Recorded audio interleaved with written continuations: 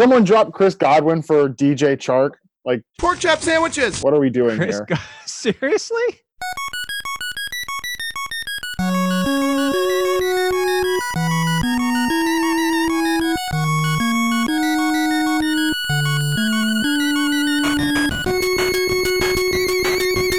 Good news, everyone. I'm back, baby. It's Jake Seeley. I'm great. Everybody else sucks. Oh, no. It's every nightmare I've ever had. Excuse me? It's time to check the link. Pretty crazy, huh? But it doesn't matter because none of this has anything to do with the show. You know what? You just made the list. Oh, wait, you serious? Let me laugh even harder. It's all in sports. Sure, we talk about it all the time. Really? No. Game on, everybody. It's All in Sports. Jake Seeley, your host. You know that. You know me. And maybe you don't. Maybe you're coming in from today's guest who is, you should know more than you know me because he's one of the best in the business. He is well known for his reception perception. And if you don't know what I just meant by that, you should check him out. Check him out at Matt Harmon _BYB, which if you've known him back for what BYB means, man, you're a good one. You're right up there at the top of the list because he's one of the best. Reception perception, as I said, breaks down wide receivers among the best in the business over at Yahoo Sports. Matt, what do you got going on? Like, I know I just gave the Twitter handle and where you came from and everything like that, but tell everybody what you're working on, your videos, all the good stuff. They should be following you on Instagram, all the goodness. I mean, my God, man, it's like you make me sound so busy. Like I have a lot of things going on over here. I mean, when clearly I have so much time out of my day to carve out for your podcast, obviously I got time. No, but for real, there's a ton going on here at Yahoo. It's a ton of fun. We have 2 series rolling out every week in terms of videos like that are exclusively me, which if that's what you're into, God help you. But doing the Fantasy Football Survival Kit video series where we're kind of trying to engage with the people and see what, we're talking about this before we jumped on the air, how when you get out of the Twitter bubble, like fantasy is such an interesting place where people are kind of overreacting or, underreacting or freaking out too much, all that type of stuff. That's kind of what we're trying to do with the Survival Kit video series is help each other get through this thing by, taking the voice of the people and not overreacting. So that's one thing that we're doing. And of course we have Fantasy Football Live going on every Sunday morning and our podcast, the Yahoo Fantasy Football Podcast, where Liz and I try to do our best to help you navigate this awful, awful world of fantasy football. Yeah. I mean, why don't you do something with your free time, dude? Like, I try to cook and, go out with friends and stuff. So, but in the meantime, football is really just, it's everything. It's sucking, it's week 2 and I already feel like I'm, like, man, I can feel it. It's too early to feel it, but here we are. I know exactly. I'm laughing because I know exactly what. And for everybody out there that doesn't know, and I'm just going to tell you this, Matt, the thing that gets me and why I'm feeling it, and I'm sure it's the same for you, is so on my site, over at The Athletic, which everybody knows by now, is when right before my rankings, I don't have the widget rankings until Thursday. And right before the rankings are there at a table, it says, heads up, bold italicized letters, heads up, the full widget shows up on Thursday. This is to get it out here for you guys because you can't wait. And I know everybody can't wait. They're excited. And yet, in the comments I have, when are you going to release Flex? I loved it when you used to release Flex. How am I supposed to read? Just read, please. I mean, I just like that everything is so important, Like I like that everything is so, you gotta go with this right now. The people need to know right now, Jake, because if they don't submit their lineups by right now Thursday, I mean, they're gonna get like half credit on Sunday. It's science. I feel like we started this off way too much complaining for like the greatest job in the whole world, but here we are. It is. Well, we tell them that all the time. I mean, I know you do. I've said it before. Like, it is the greatest job, and we couldn't do it without them. But it's always fun because we do it every single year. We laugh at it, but it's just part of the business. But this part of it that comes with it. And here's a perfect example. If you would have set your lineup a few hours ago, you probably would have had Hunter Henry in it. But now you're not going to because he's out 4 to 6 weeks. On top of that, as we're starting this podcast, we have news that Anthony Lynn is absolutely, quote unquote, concerned about Mike Williams' knee for week 2. This Chargers team is falling apart at the seams here. What do we do? Is this just a boon to Keenan Allen and Austin Eckler, and that's really all that matters? I mean, we were starting them anyway, but is there any carryover value to anybody. Maybe Justin Jackson, maybe Dontrell Inman is the man again all of a sudden for a week or two. Do we care about anybody except for those two?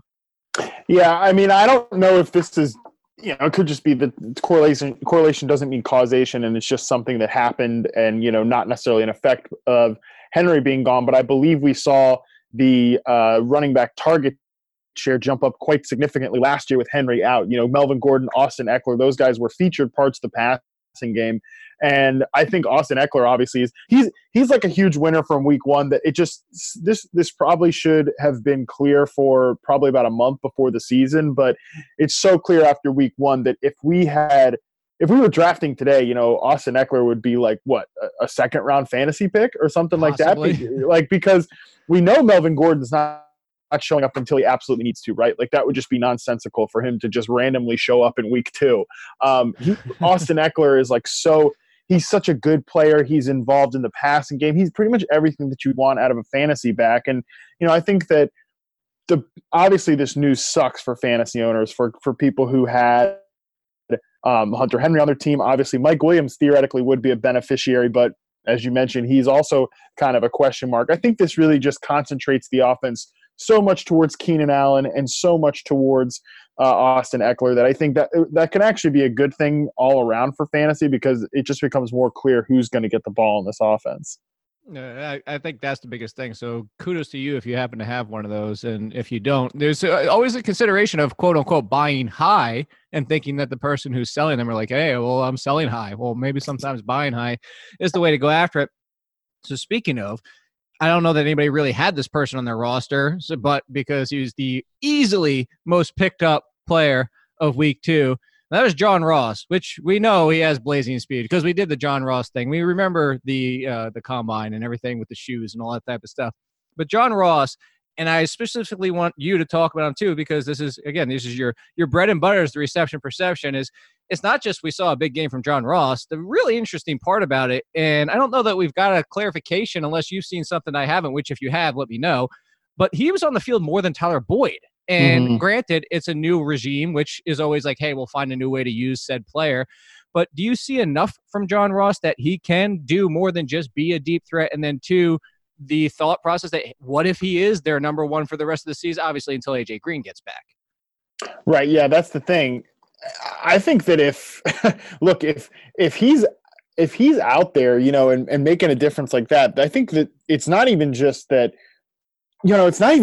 John Ross obviously gets the stock up. It's that the entire Bengals offense gets the stock up, because that was such a huge problem with, Tyler Boyd's outlook coming into the season, Joe Mixon's outlook coming into the season, Andy Dalton's outlook coming into the season, was that AJ Green is that full field presence who opens up the vertical game, who opens up the intermediate game, just creates so much space for other players. But, guess what? John Ross is not AJ Green, but if he can become a more consistent week-to-week threat like that, that's going to just open up the rest of the field for all these other players. So him emerging is, in fact, a game-changing, possibility. Now, is this something that's going to be sustainable? That's obviously the big question. And I recall back to, John Ross's college days, and I remember thinking of him as a prospect that he was not just, to me, a one-dimensional vertical threat. I thought when you looked at the way that he could really sell vertical patterns and snap back on out routes, come back on the curl, obviously in a lesser degree of competition than some other prospects face, but he showed the ability to do more than just get down the field. He could be, he's a great red zone receiver in college because of the way he could get back on those flat routes and everything like that. So I thought he was more on like the T.Y. Hilton access of deep threats, and that's not to say he's going to become T.Y. Hilton, but We've seen Hilton become a full field receiver because he has added the nuances in his game, the ability to work out of the slot as well.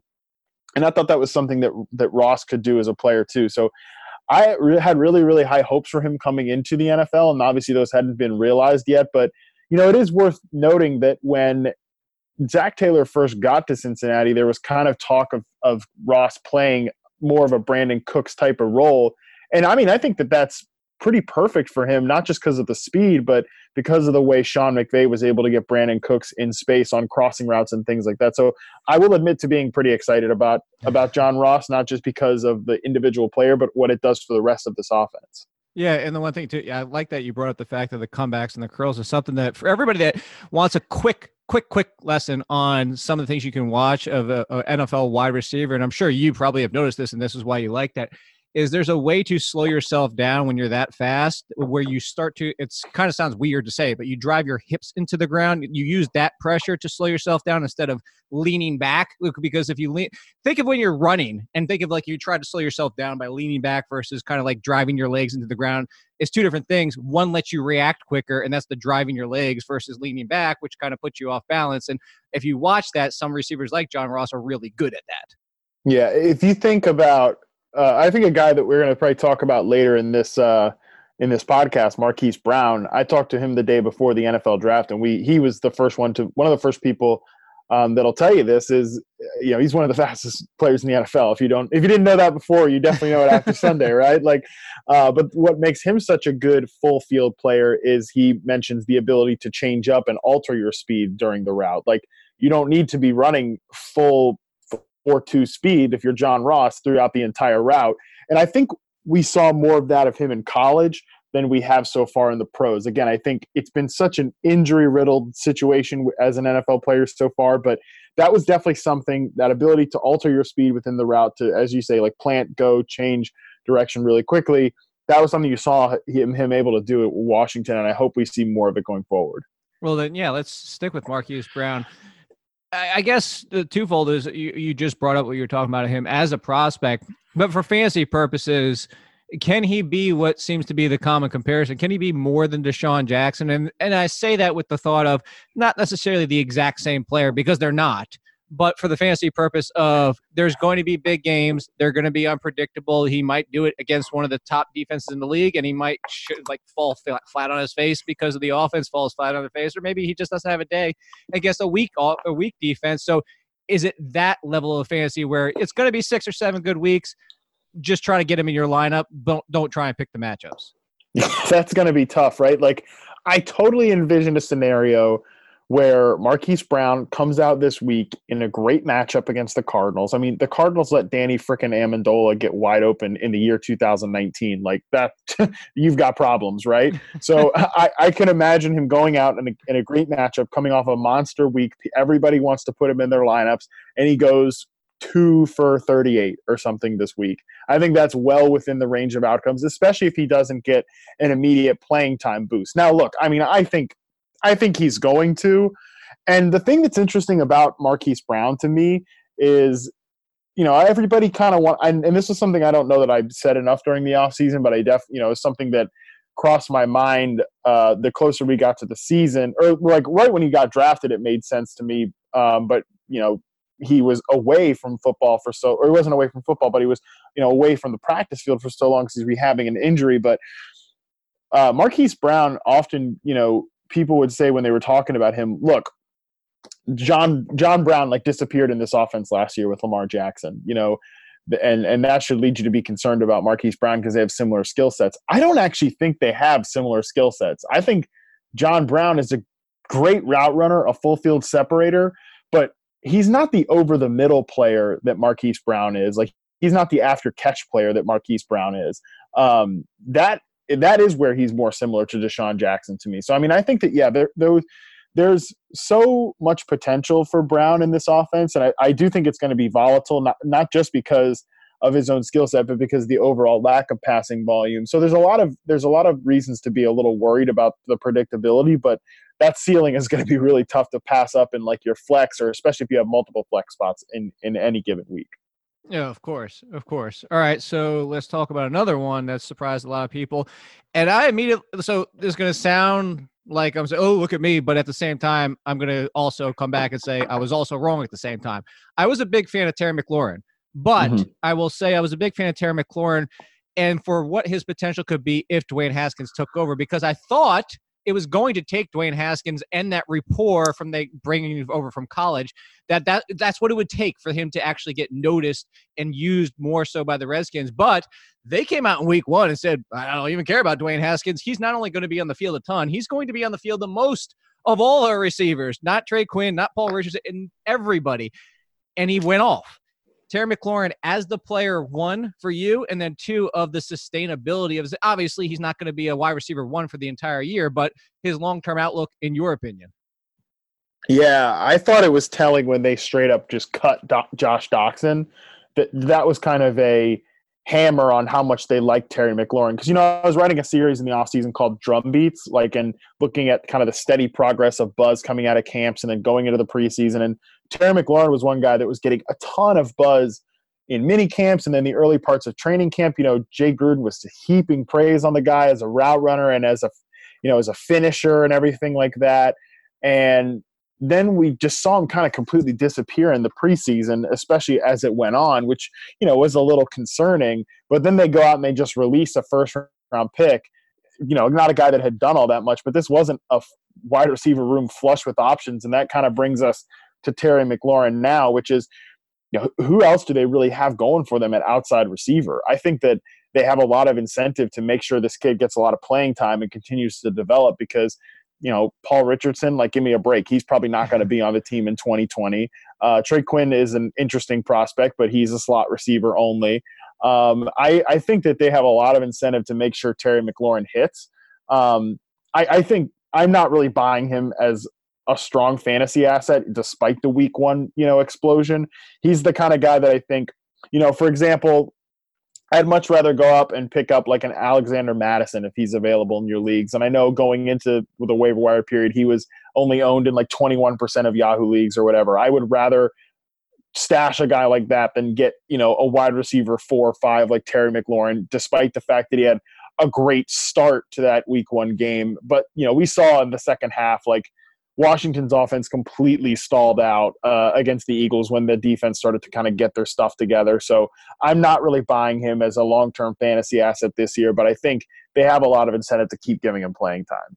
Yeah, that's the biggest thing is the incentive. If only, if only Josh Doxson could. Where were you on, just out of curiosity, you don't have to give us ad nauseum, where were you on Josh Doxson coming out? I really liked him, actually. I thought that he had I thought he had a lot of potential, and I think that whole draft class was a great lesson on, translating college offenses to NFL offenses. Because if you think of all the guys that busted hard in that draft class, Josh Doxson, Laquan Treadwell, Corey Coleman, man, just what a disgusting group. Those guys all were, running simplified college offenses where they only lined up on one side of the field. And there were some health problems with some of these players too, but at the end of the day, none of them showed they could play. And then you look at the guys that hit from that draft class: Michael Thomas, Sterling Shepard, Will Fuller. Those guys, they played multiple different roles. They ran NFL-style routes. And that class, I think, was a really educational experience for the entire league. And I think it should be one when we look back at it in hindsight for analysts as well. That's funny. It's I loved Michael Thomas, but to the ones you were just I also loved Josh Doxson and hated Will Fuller. So that's just where it comes down to. But the biggest thing was just, God, Will Fuller's hands. Granted, they've gotten a little bit better, but they're still not amazing.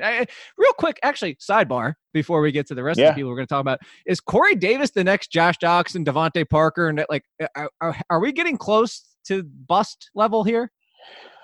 I don't know that he's a he's a bust for the fact that he was taken 5th overall, but he's a fine starting NFL receiver. He's just I think that he's so tough to evaluate because he's almost like Sammy Watkins to me, right? Except he never offers those blow-up games because he plays with the Titans. I think Sammy Watkins, look, we're coming off a great Sammy Watkins week, but it's not like we haven't seen a great Sammy Watkins week before. There were times last year where he popped and then he would offer a lot of 3 for 70 weeks. I think those are going to happen too, even if Tyreek Hill isn't out there. So I think both of those guys have not been worth where they're drafted, but they have similar skill sets so that they're really good after the catch. They have, some explosive route running on certain patterns. But they're not top 5 picks. Like is the bottom line. One of them just happens to play in the Chiefs offense now. One of them happens to play in the Titans offense. So I don't think that Corey Davis is a bad player. I just think he's stuck in a bad situation. I definitely think he is not worth a top 5 pick. Like he's not a high quality starting NFL receiver, but he's a starting level NFL receiver. All right, so let's talk about another receiver that's getting thrust into a position where a lot of people are drawing the parallels between the players because there are some similarities.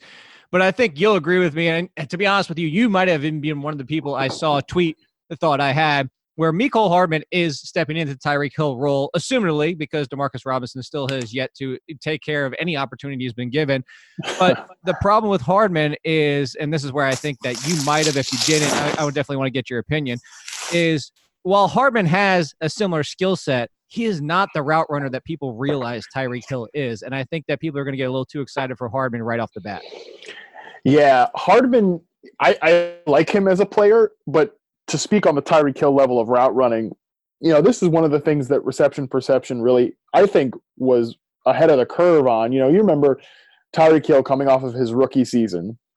That was a year where he was drawing like Tavon Austin, Cordero Patterson comparisons, which, like, I get it. He was used in a gadget type role and was successful in that way. But when you really went in and looked at the, small sample of routes that he ran as a rookie, you could see like, oh no, this guy's not Cordero Patterson. He can actually run routes. He can run the dig. He can run the curl. He can do more than just run straight down the field or take like a gadget level sweep or a jet motion or something like that. So Tyreek Hill is a elite level separator, not just because of his speed, but because of his technique. And yeah, it's going to be a downgrade for sure to have Mecole Hardman out there. But I thought Hardman did show potential in that way as a young player at Georgia too. Like, remember, he hasn't played wide receiver all that long. So right. I really like him a lot. And I do think, look, you're going to want pieces of this Chiefs offense. And I am selling on the idea that Sammy Watkins is now suddenly a wide receiver 1, just because we've seen this story so many times. And maybe he really is a transformed player, and I'll be proven wrong. And,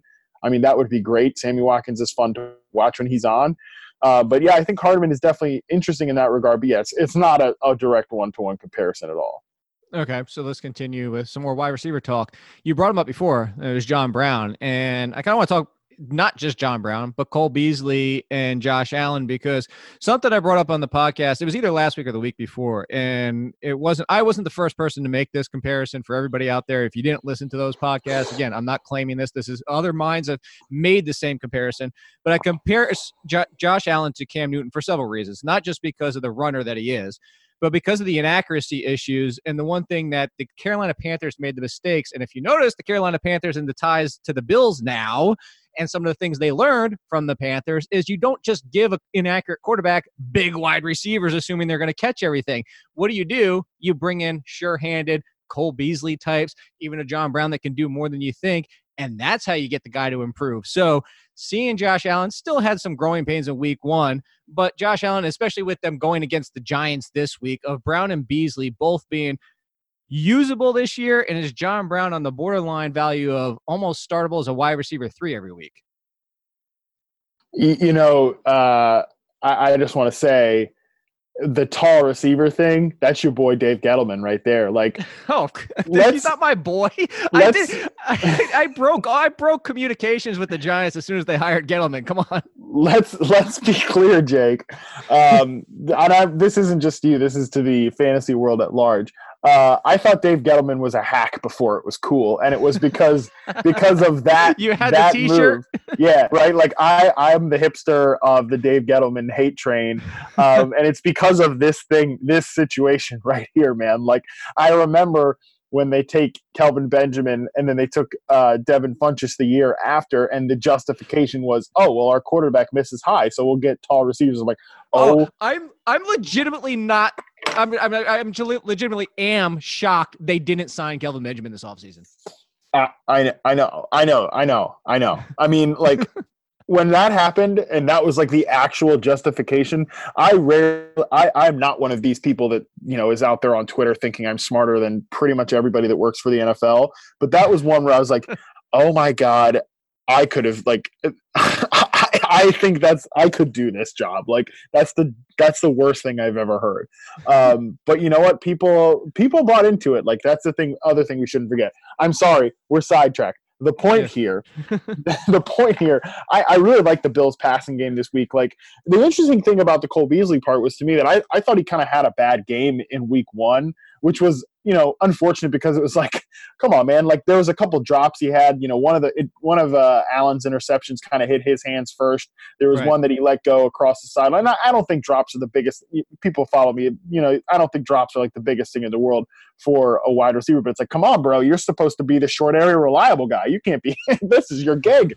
But I think that John Brown really is a guy that I come back to as I think he's going to end up being like an every week fantasy starter. And, that might be a hot take, but I could not stop drafting him in like the 11th, 12th round of every single draft that I did. He's on like every single one of my teams, not just because I believe so much in the talent, but I really think Josh Allen can take his game to another level. I know it's not always going to be pretty with Josh Allen, but he can push the ball downfield. He can get it to a guy like John Brown. I really think that he's someone that Brown, like how we talked about Marquise Brown, that there's going to be that volatility week to week in your lineup. I think there's just going to be more weeks than not that if you leave John Brown on your bench, you're going to wake up Monday morning really hating yourself. So I'm really high on him as a guy too, and especially against a team like the Giants. Then I think Cole Beasley does kind of come into a factor there. Dude, you talk about all that and you say your teams and stuff like that. And I'm with you. I owned a ton and also a ton of Josh Allen. I actually had a best ball team, which was super flex that had Josh Allen, Lamar Jackson, John Brown, Marquise Brown, a couple others. It had Antonio Brown and Melvin Gordon somehow still end up in the starting lineup because they had to manually do it. And I still scored 190 points. So terrific. I'm retiring that team. That team's just like, we're done. Week 1. That's it. That's the best it's ever going to be. So, yeah. No kidding. Oh my God. And I said that because I wanted to use this segue. Let's talk about the worst that it could potentially be. Let's talk about the Dolphins skills players as everybody turns this podcast off. No, yeah. Do we have to? We do for one reason. And I specifically want to talk to you about it because we have a wide receiver position. And I'm not bringing it up because you love Albert Wilson. I'm not like, oh, he got hurt. That does matter because I'm sure I was with you. I was drafting a lot of Albert Wilson, but now he's hurt. He came out of the game. And that's part of the reason Preston Williams did something. So the Devontae Parker is a thing again, ? Preston Williams is worth picking up, ? It is still potentially the worst offense in the league, and I don't want to get too excited about anybody on that worst offense in the league. But those two wide receivers, is there any interest? And I'll ask the question that way. Is there any interest for you with this team? No. I mean, Albert Wilson's intriguing because, and look, you saw it right away in week 1. I think he got 4 targets on like 5 routes. Yeah. So, and the great part about him was it's like, hey, they're gonna have to get the ball out quick because of that offensive line. And now they're left with, I think Preston Williams is more of a vertical receiver. I think Devontae Parker is definitely more of a vertical receiver. Now they're left with all of these high flying guys, and no way they can pass protect that long. I mean, like 59-10 is what's going to happen when you trade your left. And they got a great return for that trade with Houston. I get it. But like, if you're going to trade with Houston, ship off your left tackle, and then you're starting the left tackle that they were dying to get rid of in week 1, after he gets to the team 5 days later, this is your product. I mean, I think that this Miami Dolphins team could just be so bad that like, they're always the wrong answer. I don't care how much volume is there. I think I'm just like, if Albert Wilson's out of the equation, I don't think I'm interested in anything here. And frankly too, like Kenny Stills leaving is a big problem because he was by far their most proven receiver, especially their most proven vertical receiver, a guy who could operate in the slot and outside. Him leaving is a pretty big loss, and people I don't think realize that. But like, look right away, he fit into Houston immediately, and I think that was just another quality player gone from an offense that could not afford that loss. Actually, you know what? The Dolphins are the right answer. I want to say, you're in survivor pools, right? Yeah, I think I'm only in 1 this year. Thank God. I'm in 3, and one of the 3, I'm specifically doing this, and I was going to see if you're going to get on board if you're in more than one. I am for only 4 weeks. I don't have to worry about I do have to worry about my pick because the non-3 second divisional games for the Dolphins and then their bye week, I'm picking whoever's playing the Dolphins for the entire rest of the year. Perfect. I love that.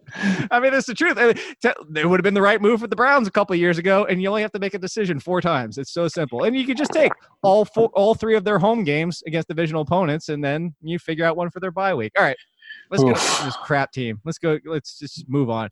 Let's talk about a team that was crappy the first week, but has people that are intriguing, and specifically at the wide receiver position. Like a lot of people out there, we know what to do at this point, and it's Breida and potentially a little bit of Mostert mixed in. And if you have an opinion there, like you think that Mostert might be better, if you're on the Breida train, then you can just say you're on the Breida train. I'm on the Breida train. Okay, I really like Matt Breida. So they're simple enough there. I think everybody is, and I'm with you on that. So the receivers are the big question because we have so much going on here. I don't know where you were on Dante Pettis, and I'm throwing this out there not to say I'm right because the book is definitely not written on Dante Pettis. And I respect somebody who was the highest I remember seeing was Matt Waldman was the highest, and I don't know where you were. Again, I don't know the answer for that question. But he was one of the highest I saw on Dante Pettis. I was on the opposite end. Again, book not written. But he was barely on the field. Now, part of that might have been injury. Marquise Goodwin. We know what Marquise Goodwin is. But after that, we have the talk of Trent Taylor was working with Wes Welker and all this rapport with Jimmy Garoppolo.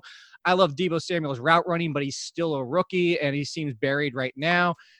Like, where are we going, if anywhere, with these wide receivers? Yeah, it's troublesome. Pettis, I'm holding right now because I liked his rookie season so much. I mean, I legitimately think he played really well, didn't just produce. Like, I thought as a route runner, he looked really good, especially out there when he had to play X receiver, which he did more than I think people thought. Certainly, I didn't expect him to be a full-time X receiver, but he was out there playing pretty well. Defeating press coverage, getting open vertically, getting open in the intermediate zone. I think there's a lot of potential with Pettis, but, talk about a negative drumbeat going into week 1. And then especially what we saw in week 1 was just, I mean, he's out there for, I believe, all of 2 snaps. So breaking news. You don't want your fantasy receivers out there for 2 snaps. Deebo Samuel actually plays more than anyone else, 59 snaps. And then you've got Marquise Goodwin and Richie James bringing out the top 3. This is an avoid group for me right now, especially with the quarterback play, just not there. Jimmy G, you want to see him at least. I know he's coming off of a lost season. He didn't play great in the preseason, anything like that, but you want to at least see some of the magic that we saw at the end of the 2017 season, but it really wasn't there during a really awful game in week 1 against the Buccaneers, who almost, might be just as laughably bad on that side of the ball too. So to me right now, my action on this receiver core is I'm going to hold Pettis for at least another week or 2, see if it was just an injury-related thing. But, the news has not been great on him, and you can say it's all for just motivation. But 2 snaps in week 1, if it wasn't injury-related, speaks volumes.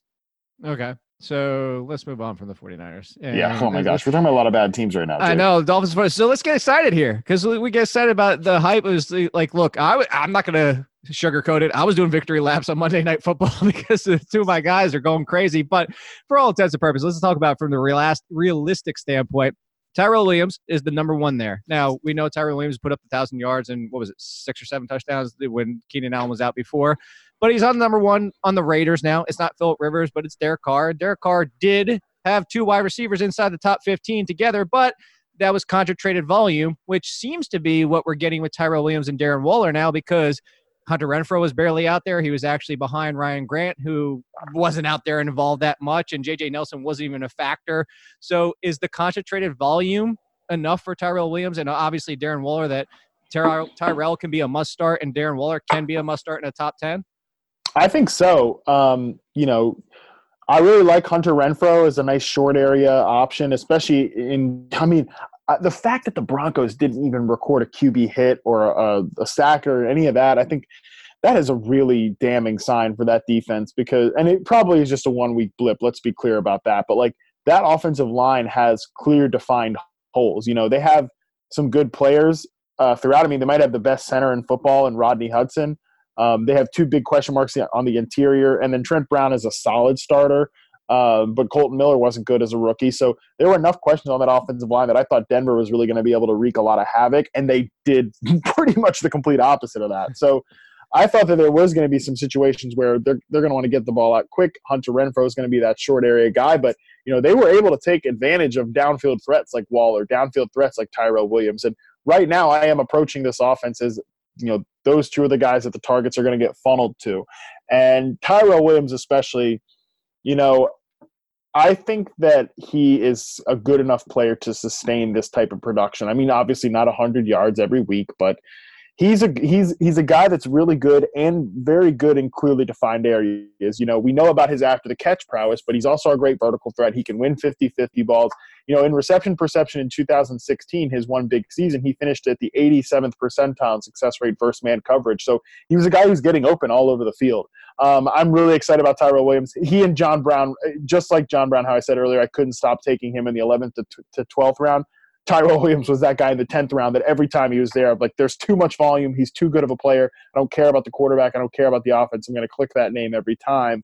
It's not taking a victory lap. It's just more of like, hey, some of these veterans that aren't the flashy names, they get lost sometimes, but they have resumes. Both Williams and Brown both had resumes, and they went to offenses with enough question marks that they became really big values. Okay. Yeah, and I don't disagree with you at all, but it's still fun to be like, yeah. Well, it was more so than the Darren Waller thing. That was just fun. Well, and also Josh Jacobs for me. Where were you on Josh Jacobs as a sidebar?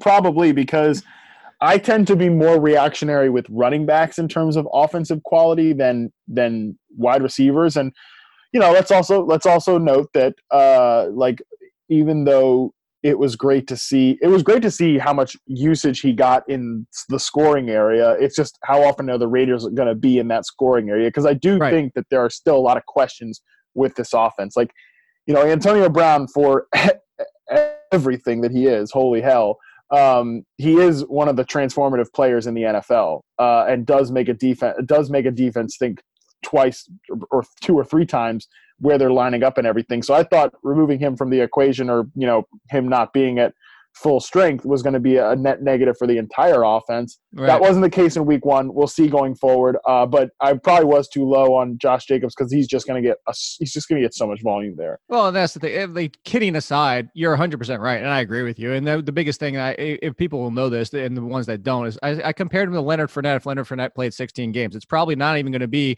a very nice 4.456 yards per carry. It's going to be volume. And the fact that I think he's getting 300 touches just because, John Gruden, people, I still can't believe, I have to hammer that home so many times.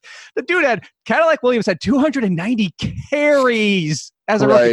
That's still so insane to think about. And that's the only reason I say that. It's just because that's just bananas to me to think of nowadays. But anyway, all right, two more teams before we get out of here. And I will talk just a brief DFS before I get you out of here. But the Seahawks, your boy, Tyler Lockett, didn't get the volume, but produces on what he gets a lot of times. What are we doing with this offense going forward for the passing game side? Is like Tyler Lockett, is it just going to be like, hey, guess what? There will be weeks he gets volume because they are going to pass. And the weeks that he doesn't, he's just good enough that at worst case, you might have a bad week, but more often than not, he can do more than most can with few targets. Yeah, I think a lot of it was matchup driven too, because go back and look at that game. William Jackson really did a good job on Tyler Lockett, and he's their best cornerback for the Bengals. And William Jackson had a great 2017 season. Wasn't so much last year, but he has that potential to play really well against a guy like Tyler Lockett, who is playing at a new position this year a little bit, I think it's 62% or right around there, snaps taken out of the slot or routes run from the slot, And so that's something to note. And the rest of the corners, you saw DK Metcalf just beat Dre Kirkpatrick like a drum a couple times. And that's going to be the case. That's going to be the case with a lot of these guys because the rest of that Bengals secondary is not great. Jackson's a good player. So I'm willing to kind of write off the two targets, and of course one for 44 and a touch. I'm willing to write that off as a fluke because I still think he's the most proven receiver here, and has the most history with Russell Wilson. So I'm willing to definitely default on my prior evaluation of Lockett more than just two targets in week one and letting that cloud my judgment. All right, then let's finish up with this one. is it just as simple as injury has only been the only question with Jamison Crowder, and the fact that if he plays 16, he's going to outproduce Robbie Anderson? It doesn't matter what the format is. Oh my God. I don't care about Jamison Crowder. I don't care about 14 catches for 99 yards. Like that's hideous. This is why full PPR sucks. Honestly, kinda like, I mean, I'm a half PPR truther, of course, because that's Yahoo standard. So let's be clear. But I mean, the thing about it is, like, take fantasy aside for a second. You can't run a functional offense that way. And we saw that in week 1. You know, Sam Darnold's average completion, I think, traveled 2.5 yards in the air. That's just, no, you can't do that. And the I love how frustrated. Yeah, it's awful to watch. And the problem is, the thing that really worries me is that if this was just a 1 week thing, sure, fine. Because in theory, I like Jamison Crowder, the player. And if they're going to feed him that much volume, I think things will be better going forward. But the problem is, this is straight out of the Adam Gase Miami playbook. You know, like this 14 for 99, like that's making Jarvis Landry blush, honestly. So I think that I'm just not interested in empty production like that. You know, a high volume, full PPR, great. If that's what you're into, awesome. But Jamison Crowder's touchdown stealing is still probably like 4. So yeah, I'm going to be letting someone else chase after that sort of hollow production. Okay, fair enough. Actually, real quick, and I only saw this because it's in the feed, and I have things up just in case news breaks. I don't know if you saw it since we've been on the show, because it's while we were on the show. But TJ Hernandez, a friend of ours in the business, make sure you're following him as well. No, associate, but that's fine. Yeah, so most targets of 15 plus air yards in week 1. Not surprising. Hopkins and A-Rob at 6 each. John Ross at 5. Guess who tied John Ross at 5? Who? I could probably give you 35 guesses. I don't know why I picked 35. Cody Latimer. Oh, yeah, he did get a ton of air yards. Nope, don't care about that. If Sterling Shepard's out, you legitimately don't care about any Giants wide receiver, correct? Nope. Okay. Nope. I just want to make sure and double check. So before we talk a little bit of DFS this week, I'm going to do so with Matt Harmon here in a second. A little segue before we get to it. I wanted to tell you guys what I'm going to be talking about. Our ownership percentages, projections, stuff like that. Like, a lot of times you guys hear me and I say, this is likely going to be a high ownership percentage, or here's a tournament pick that nobody's talking about and stuff like that. And where I get that kind of projection information from is actually fansharesports.com, which, if you want their pro and you want to see that type of stuff, I actually got a promo code for you guys. It's all in kid. Very simple. All in kid gets you 20% off at Fanshare. So if you're looking for that insight that I'm always giving you, go over there. And now let's talk some of that DFS that we're going to get you ready for this week, in addition to the other show that I do for the footballers with Chris Meany and Joe Holka. So like I said, enough talk. Let's just jump into it. DFS-wise, you got any picks that you're kind of interested in? And I know that Yahoo's got your game over there. So anything that's kind of looking, because I'm over looking at like Fanshare, and you're not surprisingly, the 3 top talked about players, wide receiver wise at least, are Fitzgerald, John Ross, and Juju Smith-Schuster. So I guess the Juju Smith-Schuster is an interesting one. But before I even ask you about that, I don't know if he's on your list, but who are you looking at for this week as some sneaky plays? I really like Keenan Allen a lot for the reasons, I mean, even before the Hunter Henry situation, like, I think that the Chargers, one thing watching that game, and it did not show up as an issue because it's, the Colts still gave up a lot of production through the air. Phillip Rivers had a great game, but I really am worried about that Chargers offensive line. It is going to be a problem at some point or another. And obviously the Lions played the Cardinals in week 1, so that could be the real problem here. But, Mike Daniels, Trey Flowers, those are proven players who can get to the quarterback. And I think that we might see that issue crop up more for the Chargers against that defensive front in week 2. I think Keenan Allen could pile up a lot of production as that short area receiver. And again, like, no Hunter Henry. Mike Williams might be banged up. I think that's just more volume pushed to Eckler and Allen. And yeah, in Yahoo DFS, he's $24. That's too cheap to me. He's probably going to be the wide receiver on most of my lineups. Okay, so real quick, then let me ask you about this one. The one that nobody's talking about, and understandably so. Like, people are talking about Juju Smith-Schuster, but Not of the other two, James Washington and Dante Moncrief, because Dante Moncrief had the dropsies. And the thing interesting about it, though, there's two things here. So the other Trey Flowers, the corner, was the one that got roasted this past week by John Ross, who we talked about before, and others. I don't know if you saw the stat. I actually tweeted it out when I pulled it up. He was targeted 13 times. 10 receptions for 170 yards and a touchdown is what he gave up in that game. He gets Dante Moncrief and or James Washington. Ben Roethlisberger said it was partly on him, and then he's still going to go back to Dante Moncrief. Any interest in either one of the Moncrief or Washington? Not Washington, because he was so clearly the fourth receiver, behind, that's just the funny thing. We talked about all summer, like, who's the number 2 or number 3 receiver in Pittsburgh? And like nobody brought up Ryan Switzer, probably because Ryan Switzer's not going to do anything really production wise, but he's clearly the third receiver there. And I think that puts Washington as the 4. And yeah, I mean, Moncrief, as long as he keeps the same playing time, like he could very easily go out and like as a great contrarian play, just follow the volume. And look, we've seen Moncrief have games where he throws up all over himself. And there are other games where he can actually go out and make plays. I still think Moncrief is a fine NFL player, but it was just such a bad game. I remember watching it as we were recording our Sunday night podcast and just thinking like, oh my God, they're going to keep going back to Moncrief. This is just a total train wreck right now. So yeah, I think that's actually a really good call by you as like a deep contrarian play guy that, no one else is probably going to play. Just follow the air yards, follow the volume, and it might end up being something against a cornerback group that has issues.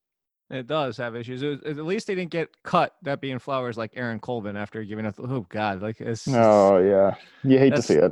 You do, and that's the cruelty of the NFL. But on the good side of things, to close. It's also just what I think there's probably more coaches than would want to admit that would love to just straight cut a guy after a game like that, but they don't have the power to do so. But Bill O'Brien's got the power to do so, baby, and like just out of pure frustration. Yeah, literally just out of like pure frustration, just all right, that's it. Like for not just the one play that everybody saw, but just the overall bad game. Just slice him, just get him out of here. And I think there's a lot of my team. I think there's a lot of coaches that would want to do that can't do it. And Bill O'Brien, for this short time of his life, like ride or die, gets to do it. So real quick, the other great one is, do you actually know, you might be able to guess, do you know who the worst graded, obviously like Pro Football Focus, do you know who the worst graded corner was in week 1? I do not. DeAndre Baker, the rookie for the Giants. Well, remember who they're playing? John Brown. Yeah. Everywhere. I mean, hey, let's do it. Let's fly, baby. John Brown for life. Hopefully, if everybody's listening and has learned anything from this episode, it's also Matt Harmon for life. So make sure you're following Matt Harmon at @MattHarmon_BYB. I don't know why I'm doing this tone because it sounds so disingenuous. I'm serious. Matt Harmon's one of the best. I fix my tone there. There you go. Make sure you're following him. Matt, one more time before you get out of here. Make sure, I know we ran through at the top, but maybe the quick fire version, kind of give everybody, make sure they're following you on Instagram as well, because that's where you post some of your videos. Appreciate it, Jake. Yeah, you can follow me on Twitter at @MattHarmon_BYB. Like Jake said, Instagram's the same handle. And yeah, check out the Yahoo Fantasy Football podcast. I know you've had Liz on the show before, and we really enjoy, mixing it up there. And yeah, you can find all my video work I posted on Twitter and Instagram as well. So just check those places out. Yeah, make sure you're checking them out. One of the best in the business. That's part of the Footballers Ultimate Draft Kit as well. So Matt Harmon, appreciate it. Thanks again. I'll see you guys next Wednesday. As always, good luck in week 2. And just breathe a little bit. It's only been 1 week so far.